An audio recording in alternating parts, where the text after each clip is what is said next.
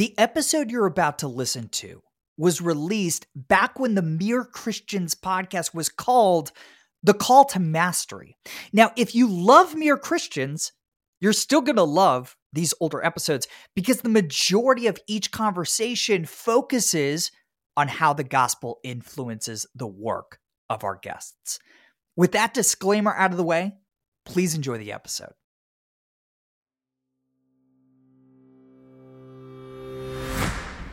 Hey everybody, welcome to The Call to Mastery. I'm Jordan Rayner. This is a podcast for Christians who want to do their most exceptional work for the glory of God and the good of others.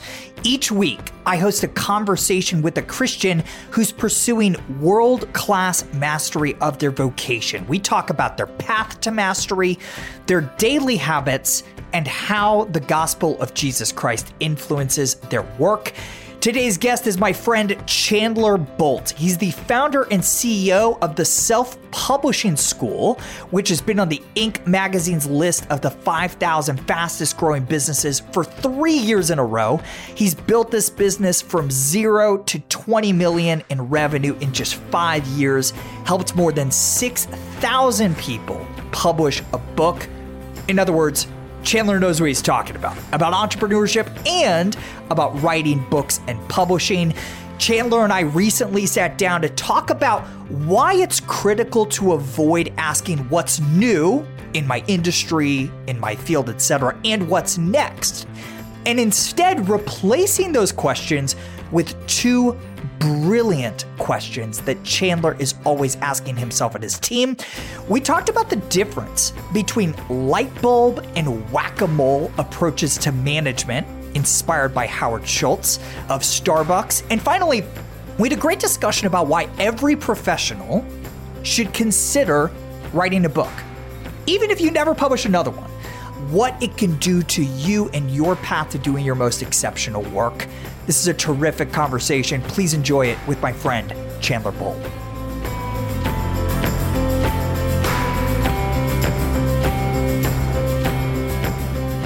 Chandler Bolt, welcome.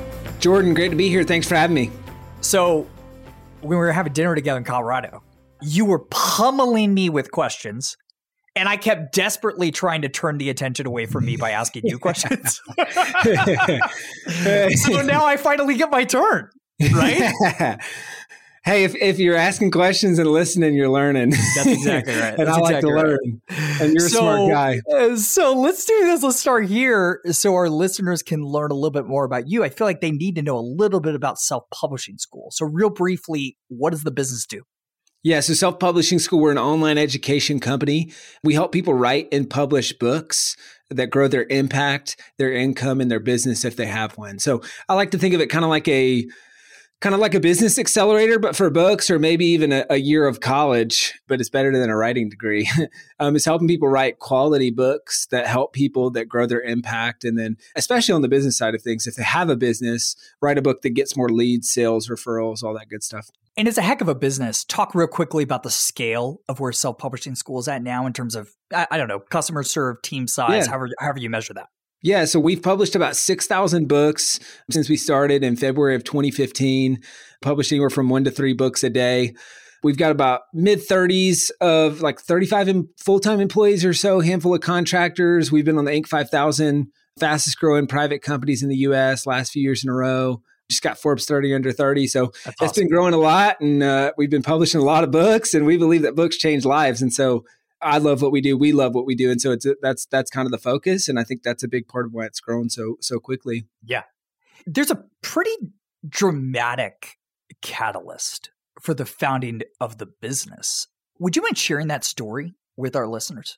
Yeah. So I'd written and published a couple of books, one of which was with my brother. He plays in a Grammy-nominated rock and roll band called Need to Breathe. And so I'd done these couple of books. They were doing pretty well. People asked, how did you do this? I dropped out of college about this time. I start kind of this business. We help our first few people publish books. And then it was kind of this crazy experience where, I was on a rewards cruise for the company that I was working at the time. And they'd send their top performers to a cruise every year. And it was on that cruise. And the very last day we climbed up to kind of like the highest part of the ship. It was kind of like this ceremonial, celebratory kind of yearly thing that we did each year, just kind of feeling like, hey, we're on top of the world. Yeah. Let's go to the top of the ship and like dream and talk about, our visions and goals and that sort of thing. And so just went up there and then just unexpectedly, this sonar thing started to spin. And I remember talking to someone to my right, and then to my left, the sonar starts to spin. I look to my left, and right as I look to my left, it spins around and it sweeps around and hits my friend Kendall in the chest, sweeps him over the railing, and he falls 2 stories. And now it's kind of one of those falls where you think, okay, he's going to fall and look down and he'll maybe have a broken arm or something, but he'll hop up and he'll be good to go. And then I looked down and he wasn't moving. And it was about that time, my friend Christian, he yelled out, he said, hey, somebody get some help. We rushed down there. He still wasn't moving. They rushed the ship into port. They rushed him to the hospital. And he ended up passing away on the way to the hospital at 20 years old. Jeez. And it was, a week or so later, I was after the funeral and I was talking to his dad and he was asking, what happened. He was wanting to kind of understand what happened. And I told him what happened. And then he said, Chandler, he said, Kendall was my only son. He was the family name.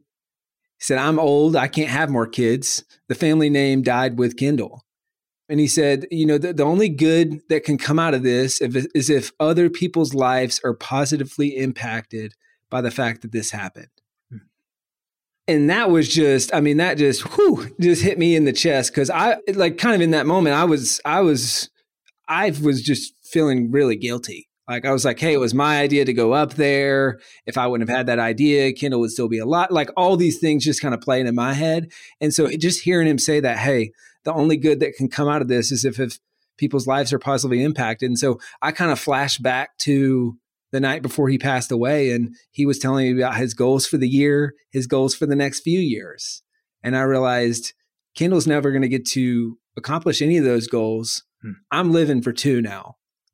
Right. And so it was that. And then it was a few months later feeling or hearing that, Kendall had attended one of my random webinars and trainings on how to write and publish a book. And he'd actually written most of the draft of a book. And so actually one of my right-hand guys at self-publishing school now and coworker at the time, him and a couple other friends helped publish Kendall's book after he passed away. And so that's a big part of his legacy. And so then that for me, I said, hey, I'm focusing on a lot of things that don't matter right now. And there's only a few things that actually matter. My faith, my family, and the work that I'm doing with self-publishing school is like actually making a difference and is helping people. And so that was the big turning point for me where I've got this bracelet that I wear. I've worn every single day since then. It says on one side, it says make him proud. On the other side, it says WWKD. So what would Kendall do? And it's kind of a daily reminder of that and of why I'm doing this and that I'm living for 2. I was watching your TED Talk in which you share this story, and you articulated it a titch differently about kind of that post-traumatic life evaluation. You were like, I was looking at my life, and basically what mattered was like my faith, my family, and publishing books. Like you said that specifically, like not the obvious answer. Right? So other than Kendall's experience, which obviously influences that, like, why books? Why are you so passionate about this medium? Because they've changed my life. I mean, I talk about this in the beginning of my new book. It's literally the title of chapter 1 is called Books Change Lives. But, I believe that books change lives of readers, right? Probably everyone listening has had their life changed by a book. Yeah. Or if not, at a minimum, the Bible, right? Best-selling book of all time. Books change lives of readers, but books also change the lives of authors.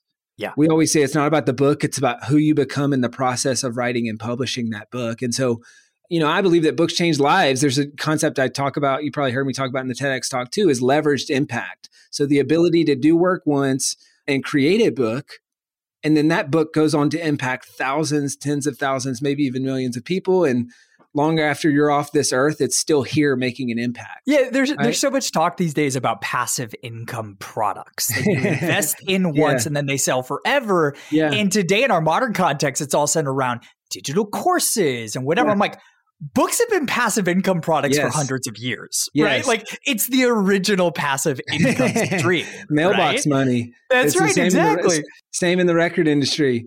But then also like, and you've probably seen this, Jordan, like I call a book a $15 mentor because when I dropped out of school, I said, all right, I'm dropping out, but I've got to operate like I got to keep learning like I'm still in school if I want to get where I want to go.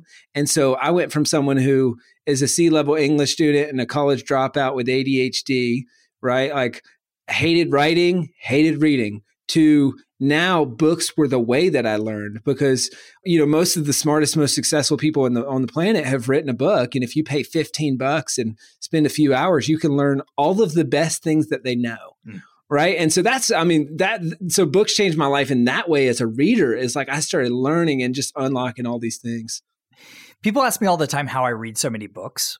And my answer is it's multifaceted. But one of the primary reasons is like I don't consume any other medium. Like I don't spend any time, zero time listening to podcasts. I spend zero time on social media. I spend zero time reading web articles, right? Yeah. Like I just consume this one medium. And the reason is number one, I really view it as, oh, really? Is that true? Yeah. You're the same thing? I listen to one podcast. That's the only one. Yeah. And that's only recently. But outside of that, I mean, it's literally just books because it's this is so interesting. So why is it for you? I have my reasons as to why I confine myself to one medium. And I actually think it's like very strategic. Why for you? It's just synthesized information. Right. And so that for me is books are really, I mean, people have spent years synthesizing all of the best information that they know into the tightest possible package. And so then I find problems in my life or in my business, and then I find books that solve those problems, and then I read those books. Yeah. And it's just like the simplest, most streamlined way for me, at least. No, I think that's exactly right. I talked a little bit about this in my new book, Redeeming Your Time. Books are a more filtered form of content than anything else on the market. What I mean by that is, first, in order for a book to come to market, an author has to decide they're going to spend 500 hours of their life writing it or whatever it is. That's how much time I spend writing a book. Then, if you're going to go the traditional publishing route, which I know you're not and your clients are, but in my case, the author has to believe in it. An agent has to believe it's important and relevant and quality enough to say. Then a publishing team of, let's call it 15 people, have to agree to publish the book, and they put it through the freaking ringer. And then before I even buy the book, I probably have to hear about it from 7 of my friends before I make that purchase, right? Yeah. Like compare that to an Instagram post or a podcast where there's no filters, very little filters. It's just filtering for accuracy, for quality. I think for relevance, which I think is really beautiful. That's kind of why I could find myself to that medium. So, all right, books change lives. I'm on board. I've always said this. Ask people about life-changing moments. They're going to point to a person or a book, not a course, not this podcast, not a movie, but a book. Why do you think so many people want to write a book? Because this is like a fairly universal desire, I feel like. Yeah. The New York Times says they have a study that 81% of people want to write a book. We know that less than 1% of people actually do it. I think there's a lot of reasons. I think there's a big one for people that come to work with us is like, hey, I want to help people. Yeah. Like I feel like I have learned these things the hard way, and I want to package this up and help other people.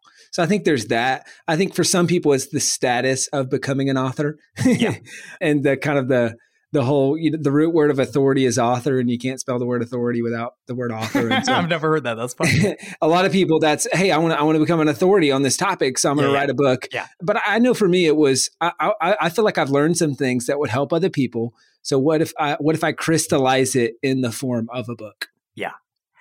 I think there's something like deeply spiritual. I agree with everything you just said, but I also think there's like this deep spiritual dimension to this, right? Like, we can't handle the idea that our work will not outlive us. Yes. It's like so deeply ingrained in our souls. And I think some of this is pride, right? I think we got to be careful here. But, Ecclesiastes 3:11 says that God has set eternity in our hearts. And I think that longing for eternity is not just eternal living, but for work that will outlive us. And praise God, Revelation 21, Isaiah 60 says that longing is true. And I just think that's part of this. Like, books are material, right? And we want something to physically outlive us. Do you think there's something to this, at least for you? I mean, I remember the first time I got a copy of the book that I'd written, and it was unbelievable. It was this feeling of, oh, I created this.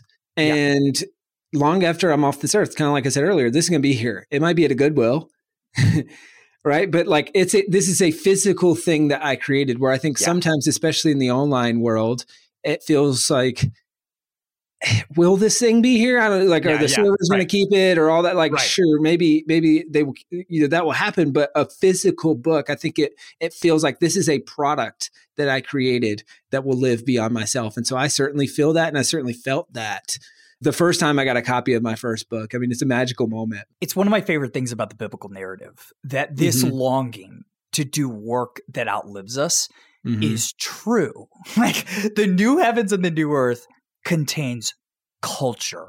See Isaiah 60, see Revelation 21. Like, I just think as a creator, that idea is incredibly appealing to me. Have you ever read Tolkien's short story Leaf by Nigel?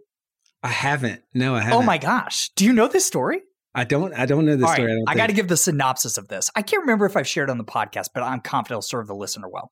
So World War II hits Great Britain where he lives, and he becomes despondent.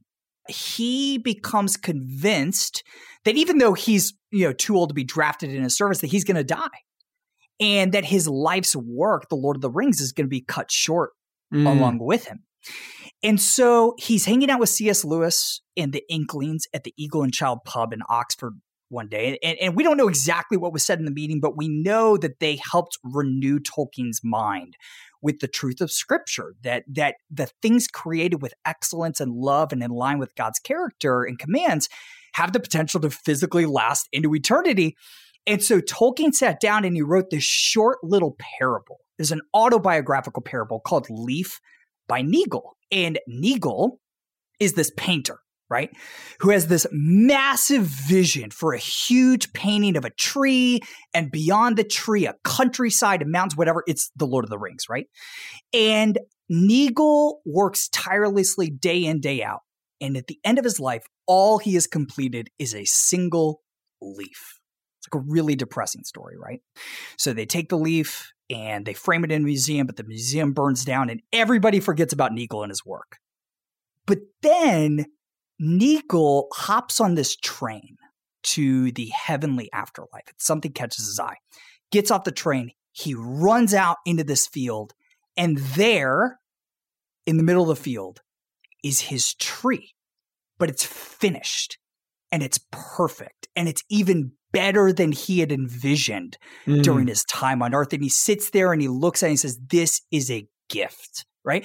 And the point of the story, right, is, hey, working in line with the commands of the Father means that our work has the potential to physically last forever. That God would take the work that we have started here in this life and work it into his masterpiece, the new heavens and the new earth. It's a really beautiful story. Go read this story. Yeah. It's the most beautiful picture I've ever seen. That's amazing. What a great story. That's awesome.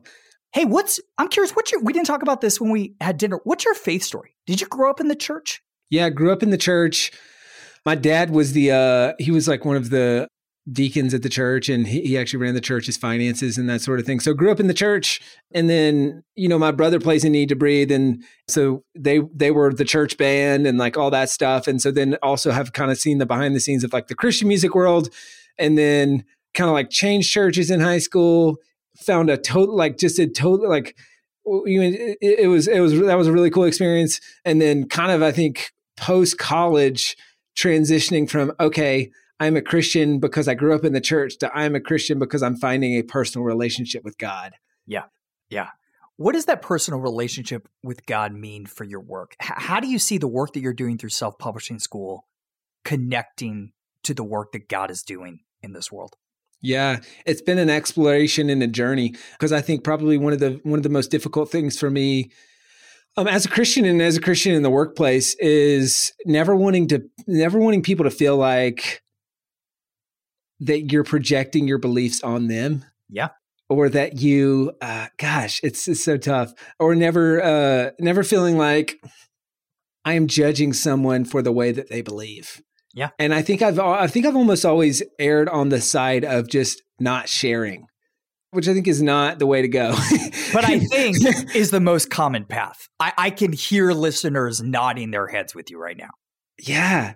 When it's especially tough, I'm sure you've experienced this as a leader, right? And so as a leader of, I'd say, a predominantly Christian organization, probably 60, 70% of my staff is Christian. And so it's figuring out, and I think this is the part that's been an exploit so, I mean, there's a lot of principles that I teach and Sure. a lot of principles that I instill in my staff that are, I mean, obviously lean biblical and that I've learned from my parents and from all those things. And hey, we are blessed to be a blessing. Like we're going to bloom where we're planted, like all these kind of like fundamental things of our ethos as a company. But then it's how do you do that in a way where you're nudging people in that direction, but it's also not exclusionary of people who don't believe that. And so I think that's been as a leader, it's probably one of the toughest things to navigate is how do I integrate my faith into this business that I run? While also not creating outcasts of anyone in the company who doesn't believe that. And so it's been a journey. Yeah. And I think the Lord is honored in your wrestling with these questions. I think he's honored as all of us wrestle with these questions. But I just remind you and all of our listeners, of course, the Lord is honored as we're trying to think about, man, how do I point my team and my coworkers to Christ? We also have to remember that our work matters beyond saving souls, right? That's not the only thing that God has called to redeem. And oh, by the way, when Jesus said, love your neighbor as yourself, that was a complete sentence. That is good. Loving your customers as yourself through the self-publishing school or listener, loving your employer as yourself as you serve them with excellence is good in and of itself. He didn't say, love your neighbor as yourself so that you can tell them about me. Right? Loving our neighbors is good. And of course, we pray for opportunities to tell them about Jesus, but just doing the work and doing it well with excellence of love is good too. Hey, I wanted to ask you about something. I saw you post about this. Maybe it was in your book. I can't remember. But you have had the opportunity to be a quote unquote lifestyle entrepreneur, right? Kicking back with your feet in the sand, whatever. Yeah. But I've heard you say you can't do that. I'm curious if you think your faith informs your resistance to this idea and just this desire to be useful to the world.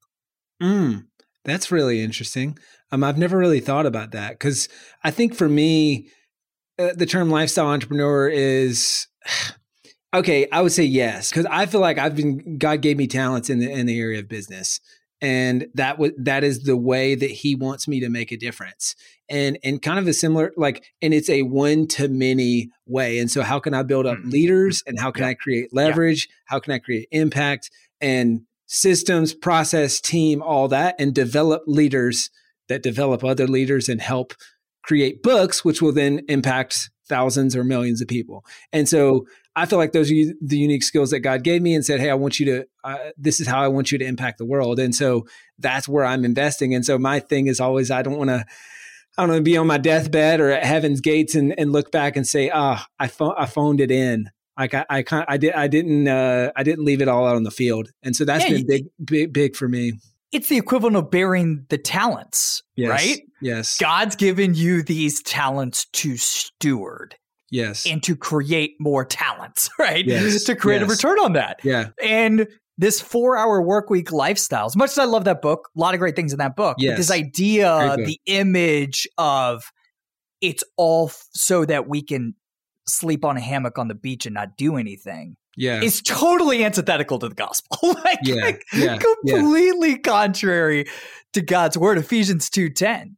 We have been saved not by works, but we have been saved, created in Christ Jesus for good works, which the Father prepared in advance for us. It's the very purpose of our salvation. We're not saved to just sit here and consume for eternity. We're saved to create new things that serve other people well, right?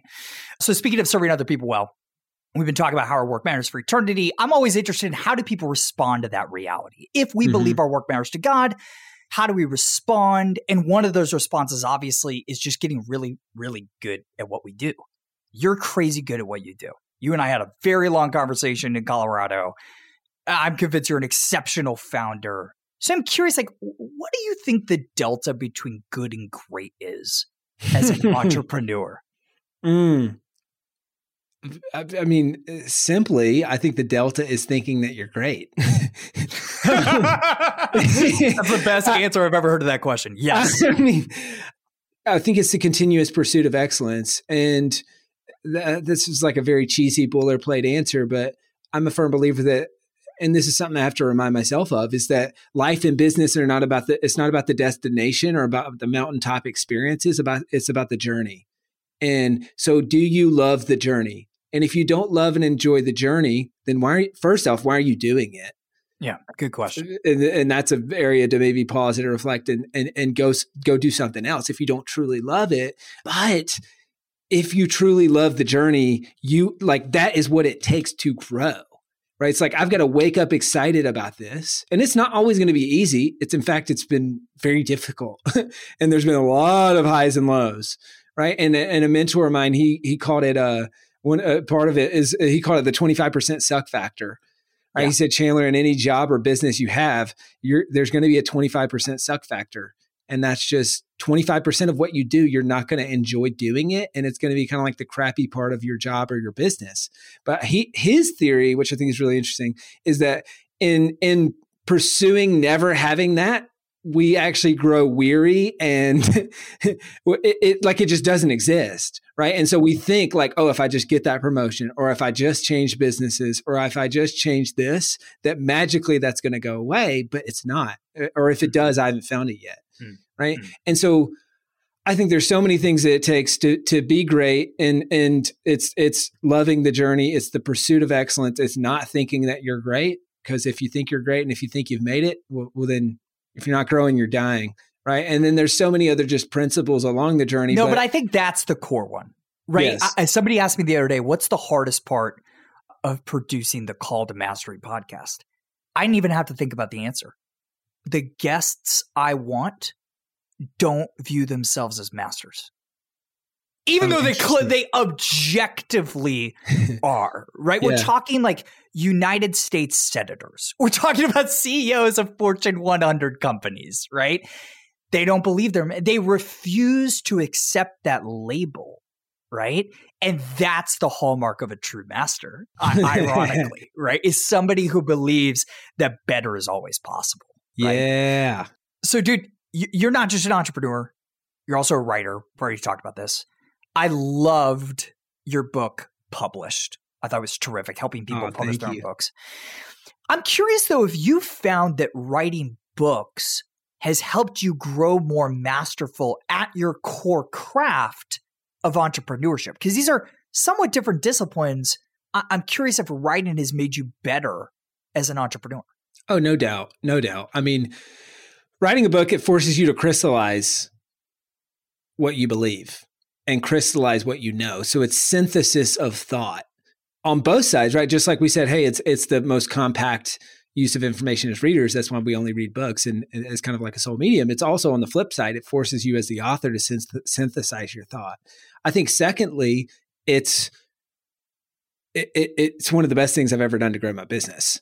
I mean, The first version of Published has generated millions of dollars in revenue for self-publishing school. I mean, I believe that as an entrepreneur, a book is the best thing that you can do to grow your business.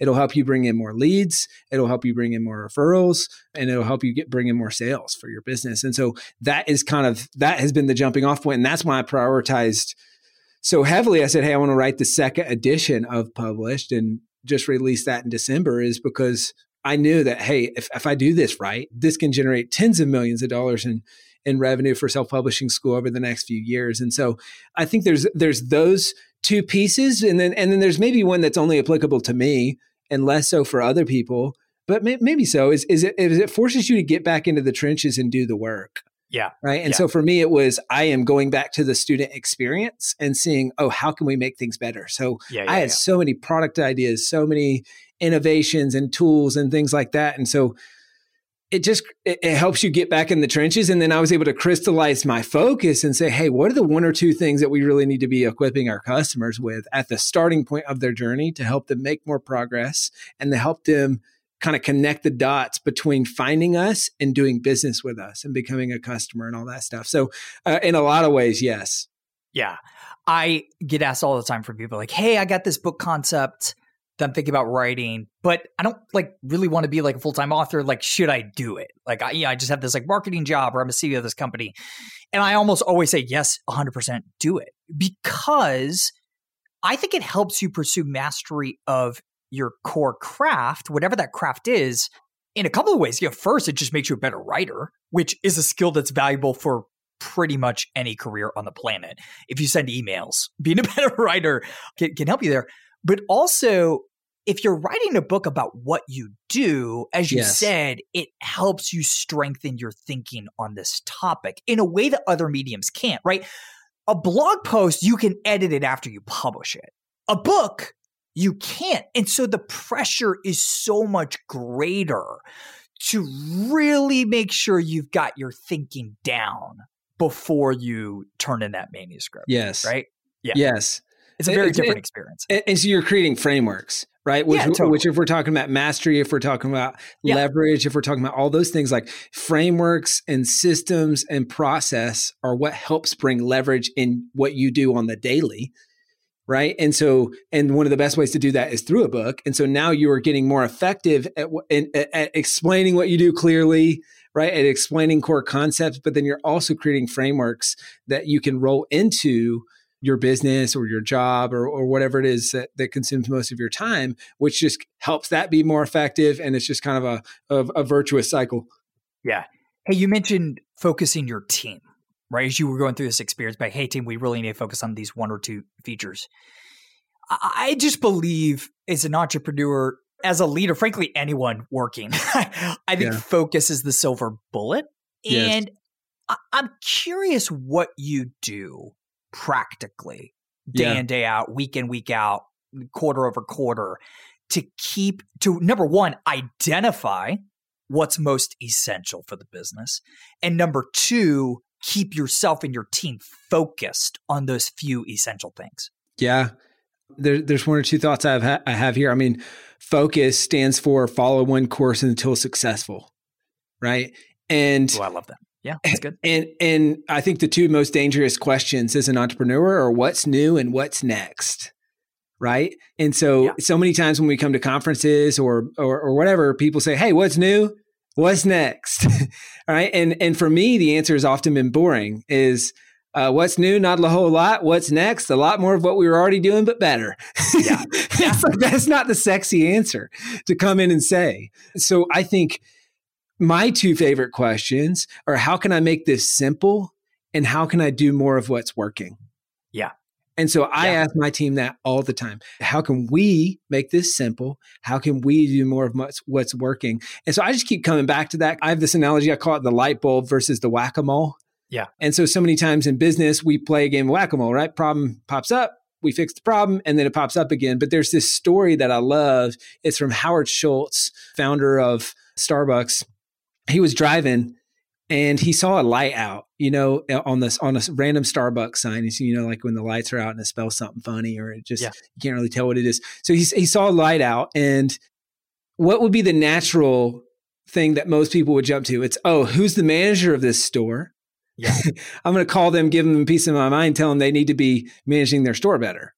Right. But what he did instead, which I thought was really interesting when I read this book, right, is he said, what's the system that we have on a national level that can keep this from happening ever again? Yeah. And that is the light bulb, right? So what's the light bulb solution versus the whack-a-mole quick fix? So those are kind of a lot of the ways that I try to keep the team focused. It's really good. That's really good. A big part of mastery of any vocation is having a great routine. I'm curious for you personally, what's your daily routine look like from the moment you wake up to the moment you go to bed? Yeah, I'm very structured and routine. It's one of those things where, you grow up and there's things about your parents that you're like, I will never do that, or I will do that. And I've told myself I'd never be as routine as my dad. And sure enough, I am. So, for me, it's the morning routine. That's the most important thing. Consistent wake up time, 6 a.m. I have a pretty solid morning routine and reading, meditation, all that stuff. And my buddy of mine wrote a book called The Miracle Morning. I highly recommend on that. That's the one thing such that doing it makes everything else easier or unnecessary. So the morning routine is the most important part of my day. And if I just do that, my day will be awesome. If I don't, it won't be. And so that's why I just never miss that. Wait, so dive a level deeper into this. Give us the detailed morning routine for you. Yeah, it's 6 a.m. wake up and evolved. Yeah, sure. And because I think when I first started implementing this, it's like, how do I have the most elaborate morning routine ever? Because that's what successful people do, right? But like this 2-hour thing. But it's pretty simple now. It's wake up, make coffee, start reading. And I'm listening to an audiobook while I'm, just like do a little mini workout. So 65 push-ups, 65 sit-ups, listening to an audiobook, make coffee, read. And then from there, it's oftentimes meditate. And then I'm doing intermittent fasting now, but then it used to be like make a smoothie or eggs or something. And then put on work clothes, which working from home, that's big for me, is I put on work clothes and I go to my office. And then at the end of the day, I take off my work clothes. So just to kind of help separate the work from your home. Yeah. And so that's the kind of deep dive on the morning routine. And then it's, focused effort in the morning. I try to keep meetings out of mornings, and then specifically on Monday, Wednesday, Friday, as much as possible. And then it's focus time in the morning. That's prime time for me. And so that's number one task. Number one, I kind of do like quarterly, yearly, monthly, weekly goal setting and that sort of thing. And then one thing is a nap every day, every afternoon. Yeah. Interesting. Yeah. So I woke up from my nap a few minutes before this podcast interview. Yeah. And that's a non-negotiable for me. And then there's kind of like the wind down and the plan the next day. And I'll, wrap up a day, 5:30, 6, maybe even a little bit later, but that's kind of the typical day. It's good. I love it. All right. 3 questions we wrap up every conversation with. This first one, I usually ask guests which books they gift most frequently. But since your mantra is books change lives, I'm just going to put a different twist on it. Which books have most changed your life, Chandler? Ooh, so many. I've got a YouTube video. It's like the top 10 most impactful. Great. What are they? In my life. I'm trying to remember all of them, but one of the biggest ones is Extreme Ownership. That's one of the best leadership books of all time, and terrific that book. one. And then as far as impact, I already mentioned it, but The Miracle Morning. Like it's not a revolutionary book, but doing it is. It's just really well packaged. Yeah, it's good. Who would you most like to hear on this podcast talking about how their faith intersects with their pursuit of great work? Easy. Dabo Sweeney, that's a good head coach of the Clemson Tigers football team. That's a good answer. All right, what's one thing from our conversation today that you want to reiterate to our listeners before we sign off? And just keep in mind, this is a group of listeners who all love Jesus, very diverse in terms of what they do. What they share is a love of Christ and a desire to do great work in service of him and others. What do you want to leave them with? Yeah, I think the big thing that I would leave folks with, and this is a little bit, just specific to the stuff that we teach, but would be that, like, if you think that you want to write a book, there's never going to be a perfect time to do it. Yes. And if some of the things that you heard today resonated and you're thinking, okay, I want to crystallize this information into something that's going to live beyond me, the timing's never going to be right. You're going to have to get started before you're ready. And what I encourage you to do is, as soon as this podcast interview is over, just grab a blank sheet of paper and write your book topic, the thing that you might think you'd write about, in the center of the page, and then spend 15 minutes mind mapping everything that you can think of on this topic. So stories that you have, lessons that you've learned, books that you've read, experiences, all those things, and just start mind mapping. And you might just realize that this could really be a book, and you've got a whole lot of knowledge on this topic that you could share. That's terrific advice. Chandler, I want to commend you for the exceptional work you and your team do every day. Thank you for coming alongside authors and just helping them tell the stories that God has put in their hearts. And thank you for inspiring our listeners to tell their own stories. This is super helpful, super practical. Guys, Chandler's terrific book is published, and you can learn more about the book, about his work at selfpublishingschool.com. That's self-publishingschool.com. Chandler, thanks for hanging out with us. Jordan, you're the man. Thank you so much for having me. So as soon as we got off the air, Chandler told me that he's going to send you guys 50 free physical copies of his terrific book published. First 50 people to claim it, get it. Sign up right now at publishedbook.com/Jordan. That's me, Jordan. First 50 people will get a free copy of his terrific book. Hey guys, if you're enjoying The Call to Mastery, do me a favor, go leave a quick review of the show on Apple Podcasts, on Spotify, wherever you listen to your podcasts. Thank you guys for tuning in. I'll see you next week.